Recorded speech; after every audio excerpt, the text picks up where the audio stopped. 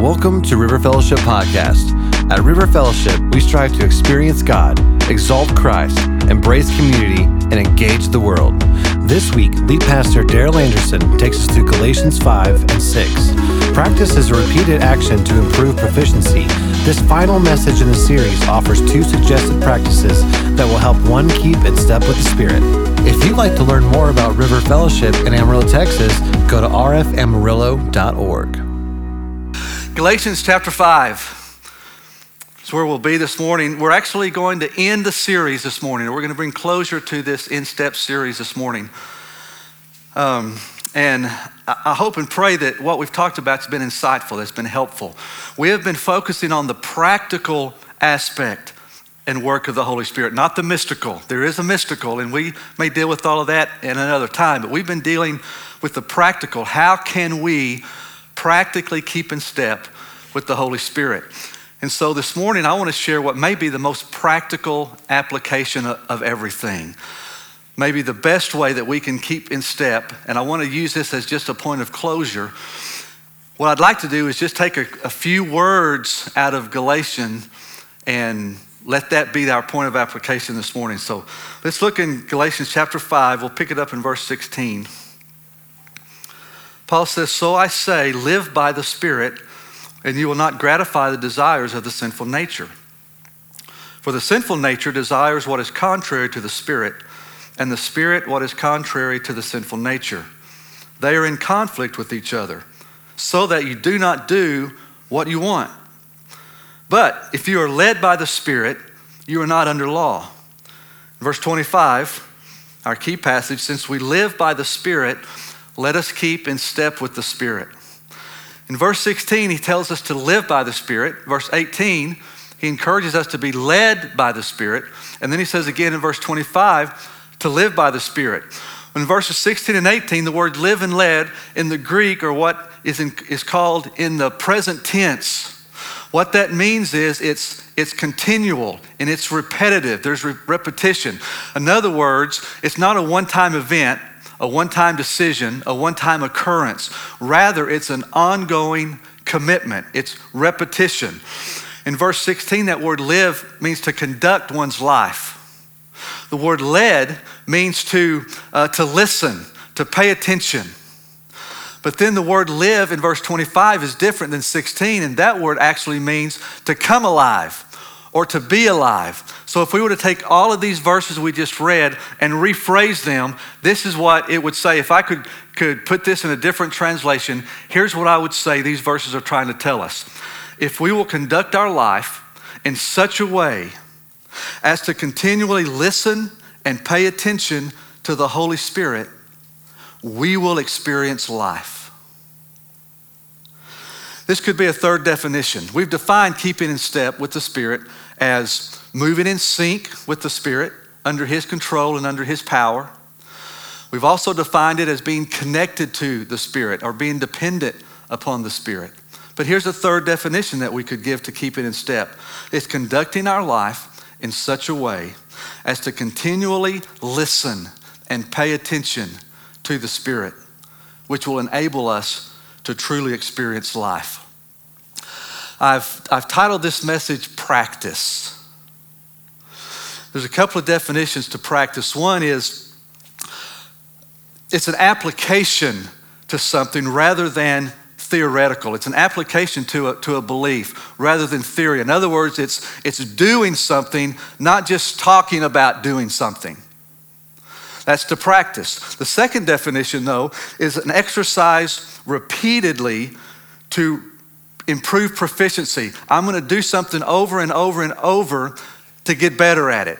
That's what practice is all about. So I want to look at two areas of practice this morning. Two things that we can practice, very practical, that will help us keep in step with the Spirit. Here's the first practice. That's to practice the presence of the Spirit. Practice the presence of the Spirit. Verse 25, it starts by saying, since we live by the Spirit. In other words, we just defined that word live, it means to come alive. So really what he's saying is, since we have life because of the Spirit. Because the Spirit of God is the one who gives us life. Because the way we experience life is through the Spirit, let us keep in step with the Spirit. Since that's the way we experience life, then let's keep in step with the Spirit. Practicing the presence of God, practicing the presence of the Spirit will help us do that. I think I've shared this before a little bit, but I do like golf. I play golf. I'm not very good at golf. Those of you that play golf understand the difference in a golfer and somebody that plays golf. I'm not a golfer. I play golf.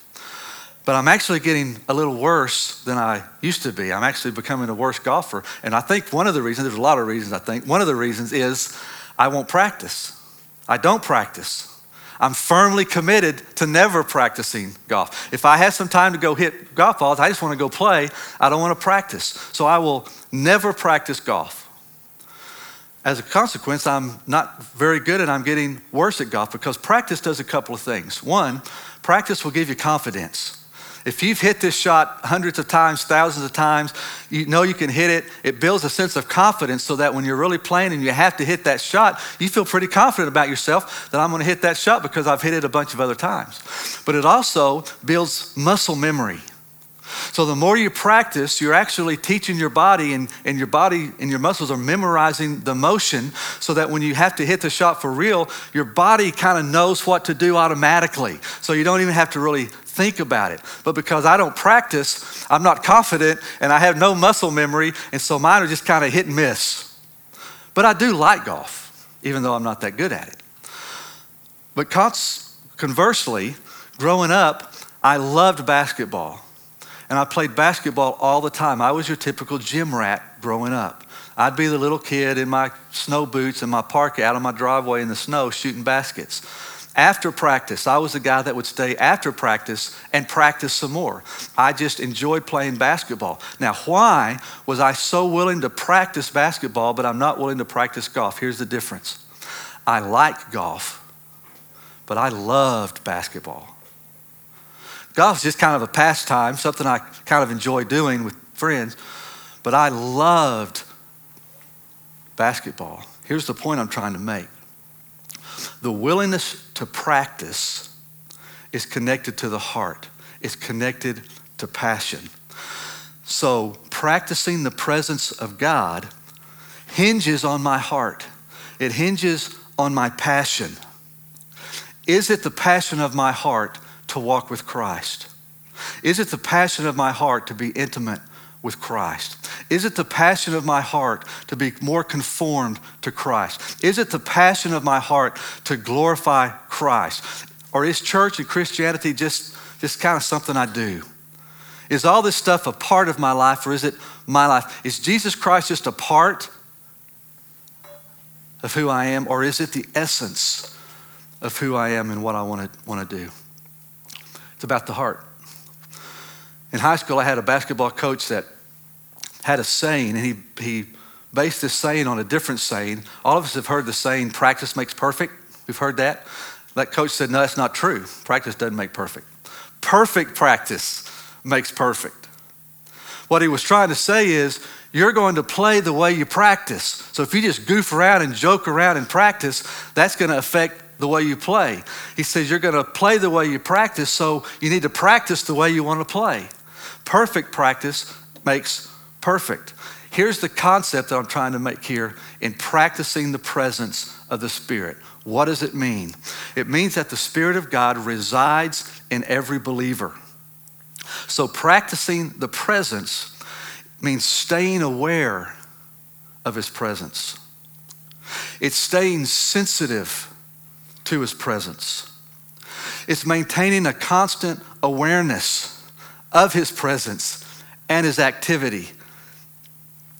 And it's doing certain things that will keep me aware of His presence and activity in my life. So what are some of those things that I can do that will help me practice the presence and stay aware of the presence of the Spirit in my life? The most practical part of this series that we'll do is right here. Let me give you a couple of ways that we practice the presence of the Spirit. The first is simply daily devotion. to daily devotion. That seems so basic and so rudimentary. In fact, it is so basic that a lot of people won't even teach on it anymore because they think, well, believers just have daily devotion, so we don't really spend much time talking on it. I think a lot of believers don't. But what I think is, the reason I want to preach on it is I think it's the fundamental, most basic way to stay in tune with the Spirit of God is a daily devotion time. Just in my life personally, that's what has kept me growing in my faith. The daily devotion, the thing that I think helps the most with that, I don't know here in the room if you struggle with that, if you don't struggle with that, if you're consistent in a daily devotion, if you're not consistent. But to me, it's all about someone I meet, not something that I do. When I got in my heart and spirit that this quiet time, this devotion time, whatever you want to call it, it's not something I'm doing, okay? It's not a checklist. It's someone that I'm meeting. I saw a post on Facebook this week. The caption was an elderly lady. I didn't click on and read the article, but the caption was an elderly lady that had an open Bible there on her table. And it had a little parenthesis that she had said something in the article, I guess, that said, imagine who you're talking to. Remember who you're talking to. And I didn't read the article, but the caption simply, I think, was talking about when you're in the Word for daily devotion, remember who you're talking to. Daily devotion is simply a time in the Word and a time in prayer that you set aside to spend time with the Lord. Mark 1:35 says, very early in the morning, while it was still dark, Jesus got up, left the house, and went off to a solitary place where he prayed. Multiple times in Scripture, you'll see Jesus where he's around a crowd or he's with people or he's just done something, but at some point he's always kind of slipping away in private and he goes and spends time with his Father. If that was a necessary and important discipline in the life of Jesus Christ, don't you know it's got to be an important discipline in the life of believers, that we set aside that time where we spend time with the Lord. I talked with a friend, I'll keep his name out because you'll know him, but I talked with a friend, it's been 8 or 9 months ago now, and we were talking about daily devotion. He was sharing with me how God had really revitalized his desire to have daily devotion. He had been kind of hit and miss before that, but something had happened and he was committed to daily devotion. As we shared, he shared with me that at that point, he had gone 365 days consecutively daily devotion. I went, man, that's crazy. I can't say that. I probably haven't gone more than 5 or 6 days. But the point that was cool to me wasn't that he hadn't missed. What was cool was what he was sharing that God is doing in his life, doing in his spirit, doing in his heart, how it had just changed everything about what's going on in his relationship. That's the key to daily devotion. It's not a legalistic routine. It's not just a spiritual discipline that we try to do as believers. What it is it's a commitment from the heart and the passion that says, I want to be more like Christ. I want to stay aware of the presence of the Spirit in my life. I want to stay aware of the activity. And this devotion gives me that opportunity to focus on the Lord. So my passion here is if I could only say one thing to believers one time, if I only had one word that I could share, it would be spend time in daily devotion with the Lord. That in itself will radicalize and revolutionize this relationship with Christ. And today there's all kinds of ways to do that. There are online resources, there are apps. We've even got back in the back some printed materials if you want to take those when we leave. But let me encourage you, if you have a devotion time, man, just keep on doing it because I know you realize the differences it makes. If that's never been a part of your walk, let me just encourage you, man, just start this week to start spending time with the Lord and see the difference that it makes. But here's a second way to practice the presence. It's what I call pray breaks. 1 Thessalonians 5:17 says, pray continually. Well, how do we do that? How do busy people, we're working, we're raising children, we're getting our kids to their events, we're taking care of children. How can busy people pray continually? I think we can do it by what I'm calling pray breaks. And pray breaks are simply these really short, one phrase, one sentence kind of prayers that you can pray anywhere, around people. Your eyes are open. You're not stopping to do what you're doing. You're just praying very quickly in the midst of that. And you may do one prayer break a day. You may do 50 a day. It just depends what's going on in your day. For example, you teach school. You don't have 15 minutes someday to go into your closet and pray during school. You're lucky if you get 1 or 2 minutes break. But what you can do while you're even in the midst of class, if there's something going on, you can just pray very quickly, Lord, give me patience with this student. Or if you know there's something going on in the student's life, Lord, give me some insight so I can minister to this student. Or if it's between classes, just taking a break to say, oh God, thank you for you. And it's just very quick prayer breaks. If you're a business person going into some meeting, as you're going into the meeting, God, give me wisdom to know how to handle this. If you're a sales rep, before you meet your client, God, let me be a good example, a good one. It's all through the day. It's all these little bitty prayer breaks that take 5 seconds, and you'll be amazed at how that will keep you in the Spirit. Here's the third one that I personally have just started practicing myself this year, and it's what I'm going to call word quotes. They're just word quotes. Now, to do this, you do have to memorize Scripture. You have to memorize some passages. And anytime we talk about Scripture memory, I know there are a lot of people that say, hey, man, I can't memorize.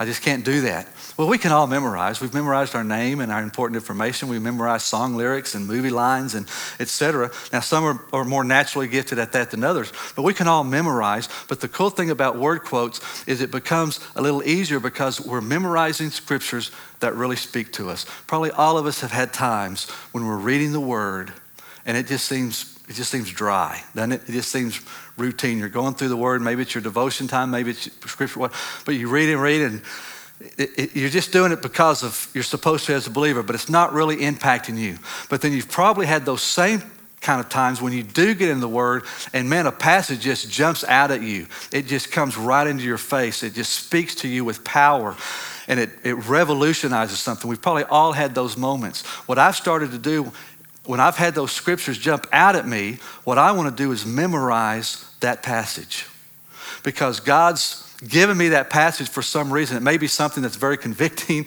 It may be something that's very challenging. Maybe something that's very encouraging to me. It may be just a way to praise the Lord. But when those passages jump out at me, what I've tried to do now is just memorize the scripture. And I'll take days, weeks, however long it takes me to memorize the scripture. But then once I can get it in my heart and spirit, now I have some scripture that I can use as word quotes throughout the day. Whatever's going on, if something happening, I have some passages now that will speak to me. And some of them are convicting. Some of them are because I'm not doing this very well and I needed a passage to remind me, to do this. One of them is 1 Corinthians 1:9. Which says, God, who has called you into fellowship with his son, Jesus Christ our Lord, is faithful. When I quote that, I can remember, one, God's faithful. And when I'm going through something where I begin to question his faithfulness, I can quote that and remember God is faithful. And that he's called me into fellowship. He's not called me to serve him and to work for him. He's called me into fellowship. So when I feel myself moving away from fellowship with him, I can quote that and it brings me back in. Philippians 2:3, do nothing out of selfish ambition or vain conceit, but in humility consider others better than yourselves. So when I find myself slipping back into self-centeredness and self-focus, I can quote that and it can help bring me back into thinking of others first. Doing nothing out of vain conceit.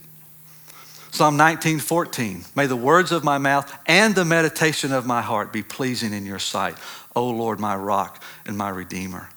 It reminds me that God's my rock, that he is my redeemer, and that even the things I think should please him. And so when I find myself kind of saying stuff I shouldn't say, thinking some things I shouldn't be thinking, I can do these word quotes and it can help bring me back into keeping in step with the Spirit.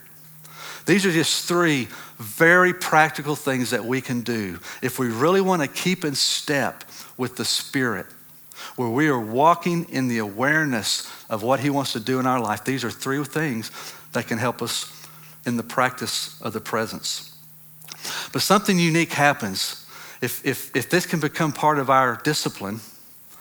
As we practice the presence, something interesting happens. A unique attachment begins to take place between us and the Lord, between us and the Spirit. And at the same time with that attachment, other things become detached from us.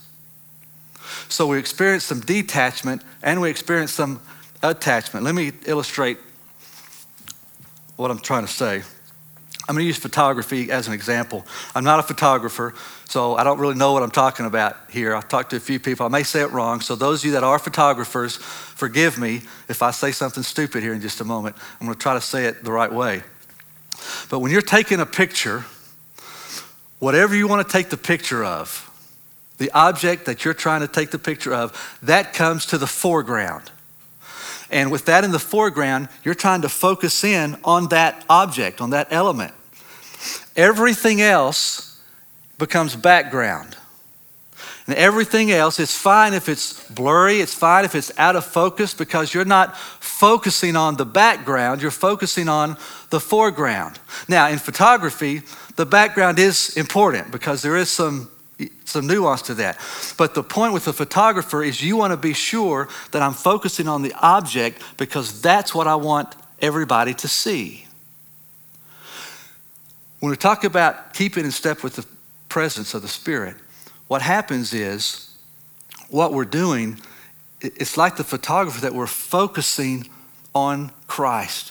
We're focusing on our relationship with Christ. And everything else becomes blurry. So as we have a unique attachment with Christ, what we see happening is we begin to see a detachment from the world. Everything else that's not of Christ becomes the background. It becomes blurry. I'm no longer focusing on that. I'm focusing all of my heart and passion on Jesus Christ. Now, what that means from a practical application is we've been talking about this whole series, two choices. I can keep in step with the Spirit, or I can keep in step with my flesh and the world. When I focus on Christ, that keeps me in step with the Spirit. What I don't have to do is to think about constantly what I shouldn't be doing. Okay, I shouldn't do that, I shouldn't do this, and this world shouldn't have this attachment, and God, don't let me do this. And where I'm really focusing on what I'm not supposed to be doing in the world, what I do is I just focus on Christ. I pursue Christ. I allow the Spirit of God to work in me, and my whole focus is on Christ. And when I focus on Christ, the things of this world begin to fade away. My love for the things of this world begin to fade and become weaker. So I don't have to try not to be in the world. I just need to focus on Christ and let the world dissipate. So it'll detach me from the world, but it will also detach me from myself. It'll detach you from you. It'll detach you from your need to be noticed. It'll detach you from your need to be blessed.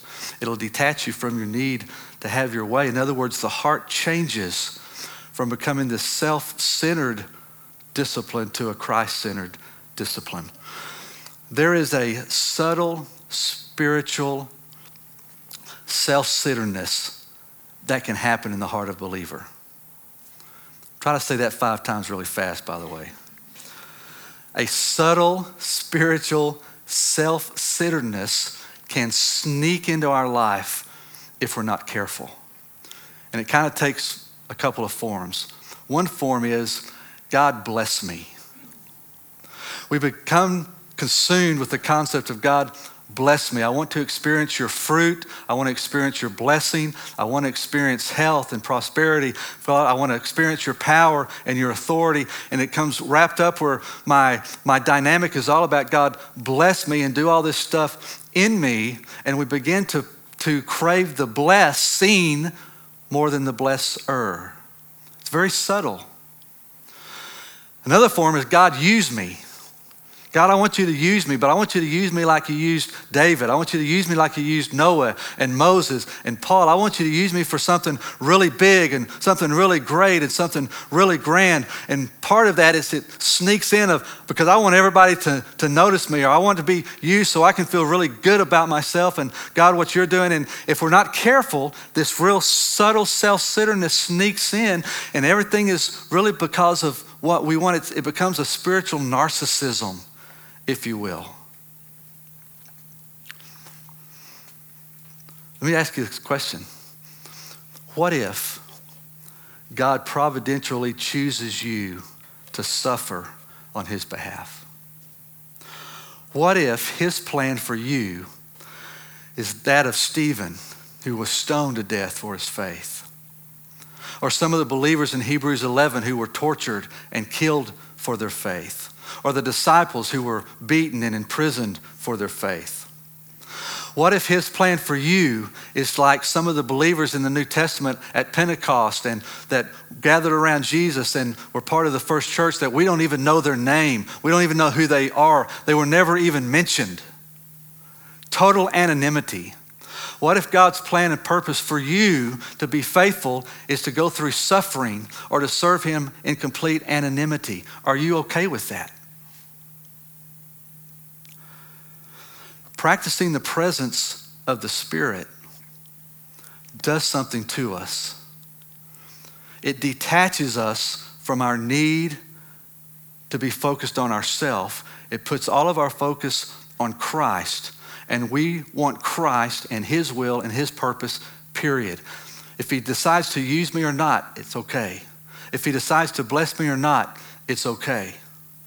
Because the heart and passion of my spirit is to be in intimate fellowship and relationship with Jesus Christ. That's what practicing the presence of the Spirit will do.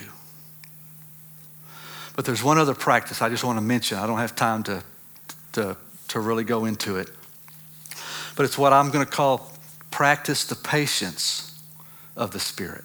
Look in chapter 6, verse 8.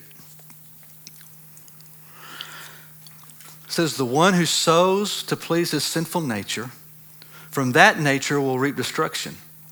The one who sows to please the Spirit, from the Spirit will reap eternal life. And that word sows is the same tense as live and led that we talked about earlier. It's present tense, it's continual. In other words, the person that repeatedly continues to sow the flesh will end up in destruction.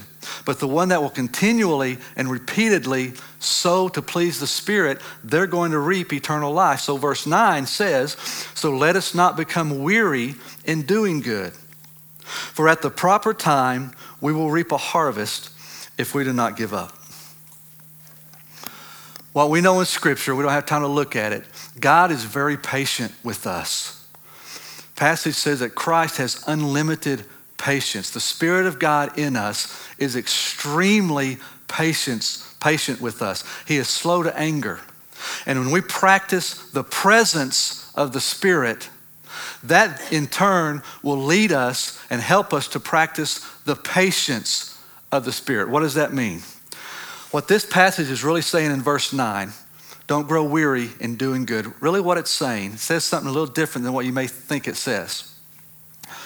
What it says is don't get tired of doing good because you keep doing bad. Don't get tired of doing the right thing because you find yourself doing the wrong thing so often. Don't get weary in keeping in step with the Spirit because you find yourself keeping in step with the flesh so often.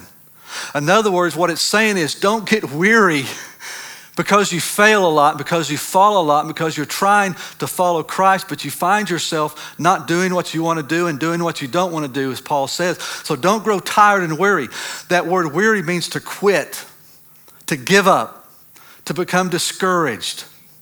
So what Paul is saying here is don't quit seeking to keep in step with the Spirit simply because you find yourself falling so often. I know people that have made that decision. They've been dealing with the temptation. They've been dealing with some whatever's going on in their life, and they finally say, hey, I want to do this. I'm tired of the fight. So I'm tired of the Spirit, and I'm just going to quit trying, and I'm just going to go headlong into the flesh and into this sin. I'm done fighting it. We all know people that have done that. What Paul is saying is don't do that. Don't become so tired that you know you haven't arrived yet, that you quit trying. Don't grow weary in doing good. What does that mean? Practice the patience of the Spirit. The Spirit of God is so patient with us and understands that we are flesh and understands that we will not be perfect. We will not be like Christ until we enter into glory. So every one of us are on a growth track. Every one of us are kind of doing this. So he's encouraging us to practice the patience and be as patient with ourselves in our spiritual journey as the Spirit is in our spiritual journey. So that's the encouragement as we close, is to practice repeatedly, to do things that will help me stay aware of the Spirit's activity and work in my life. And it all comes back to verse 25, our key passage. And it's my prayer for myself, and it's my prayer for you. Since we have life in the Spirit, since the Spirit of God is the one that gives us life, let us keep in step with him. Let's pray together.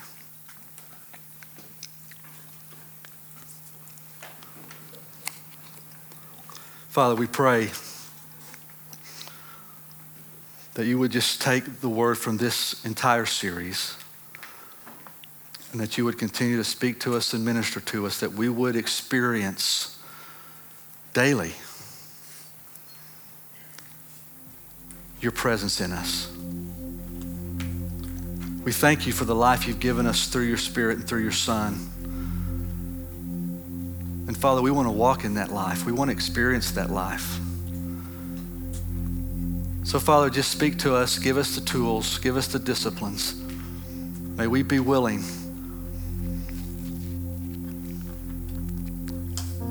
to practice the presence. In Jesus' name we pray. Amen. Thanks for listening. To learn more about River Fellowship in Amarillo, Texas, or to hear more messages, go to rfamarillo.org. Thanks. Have a great week.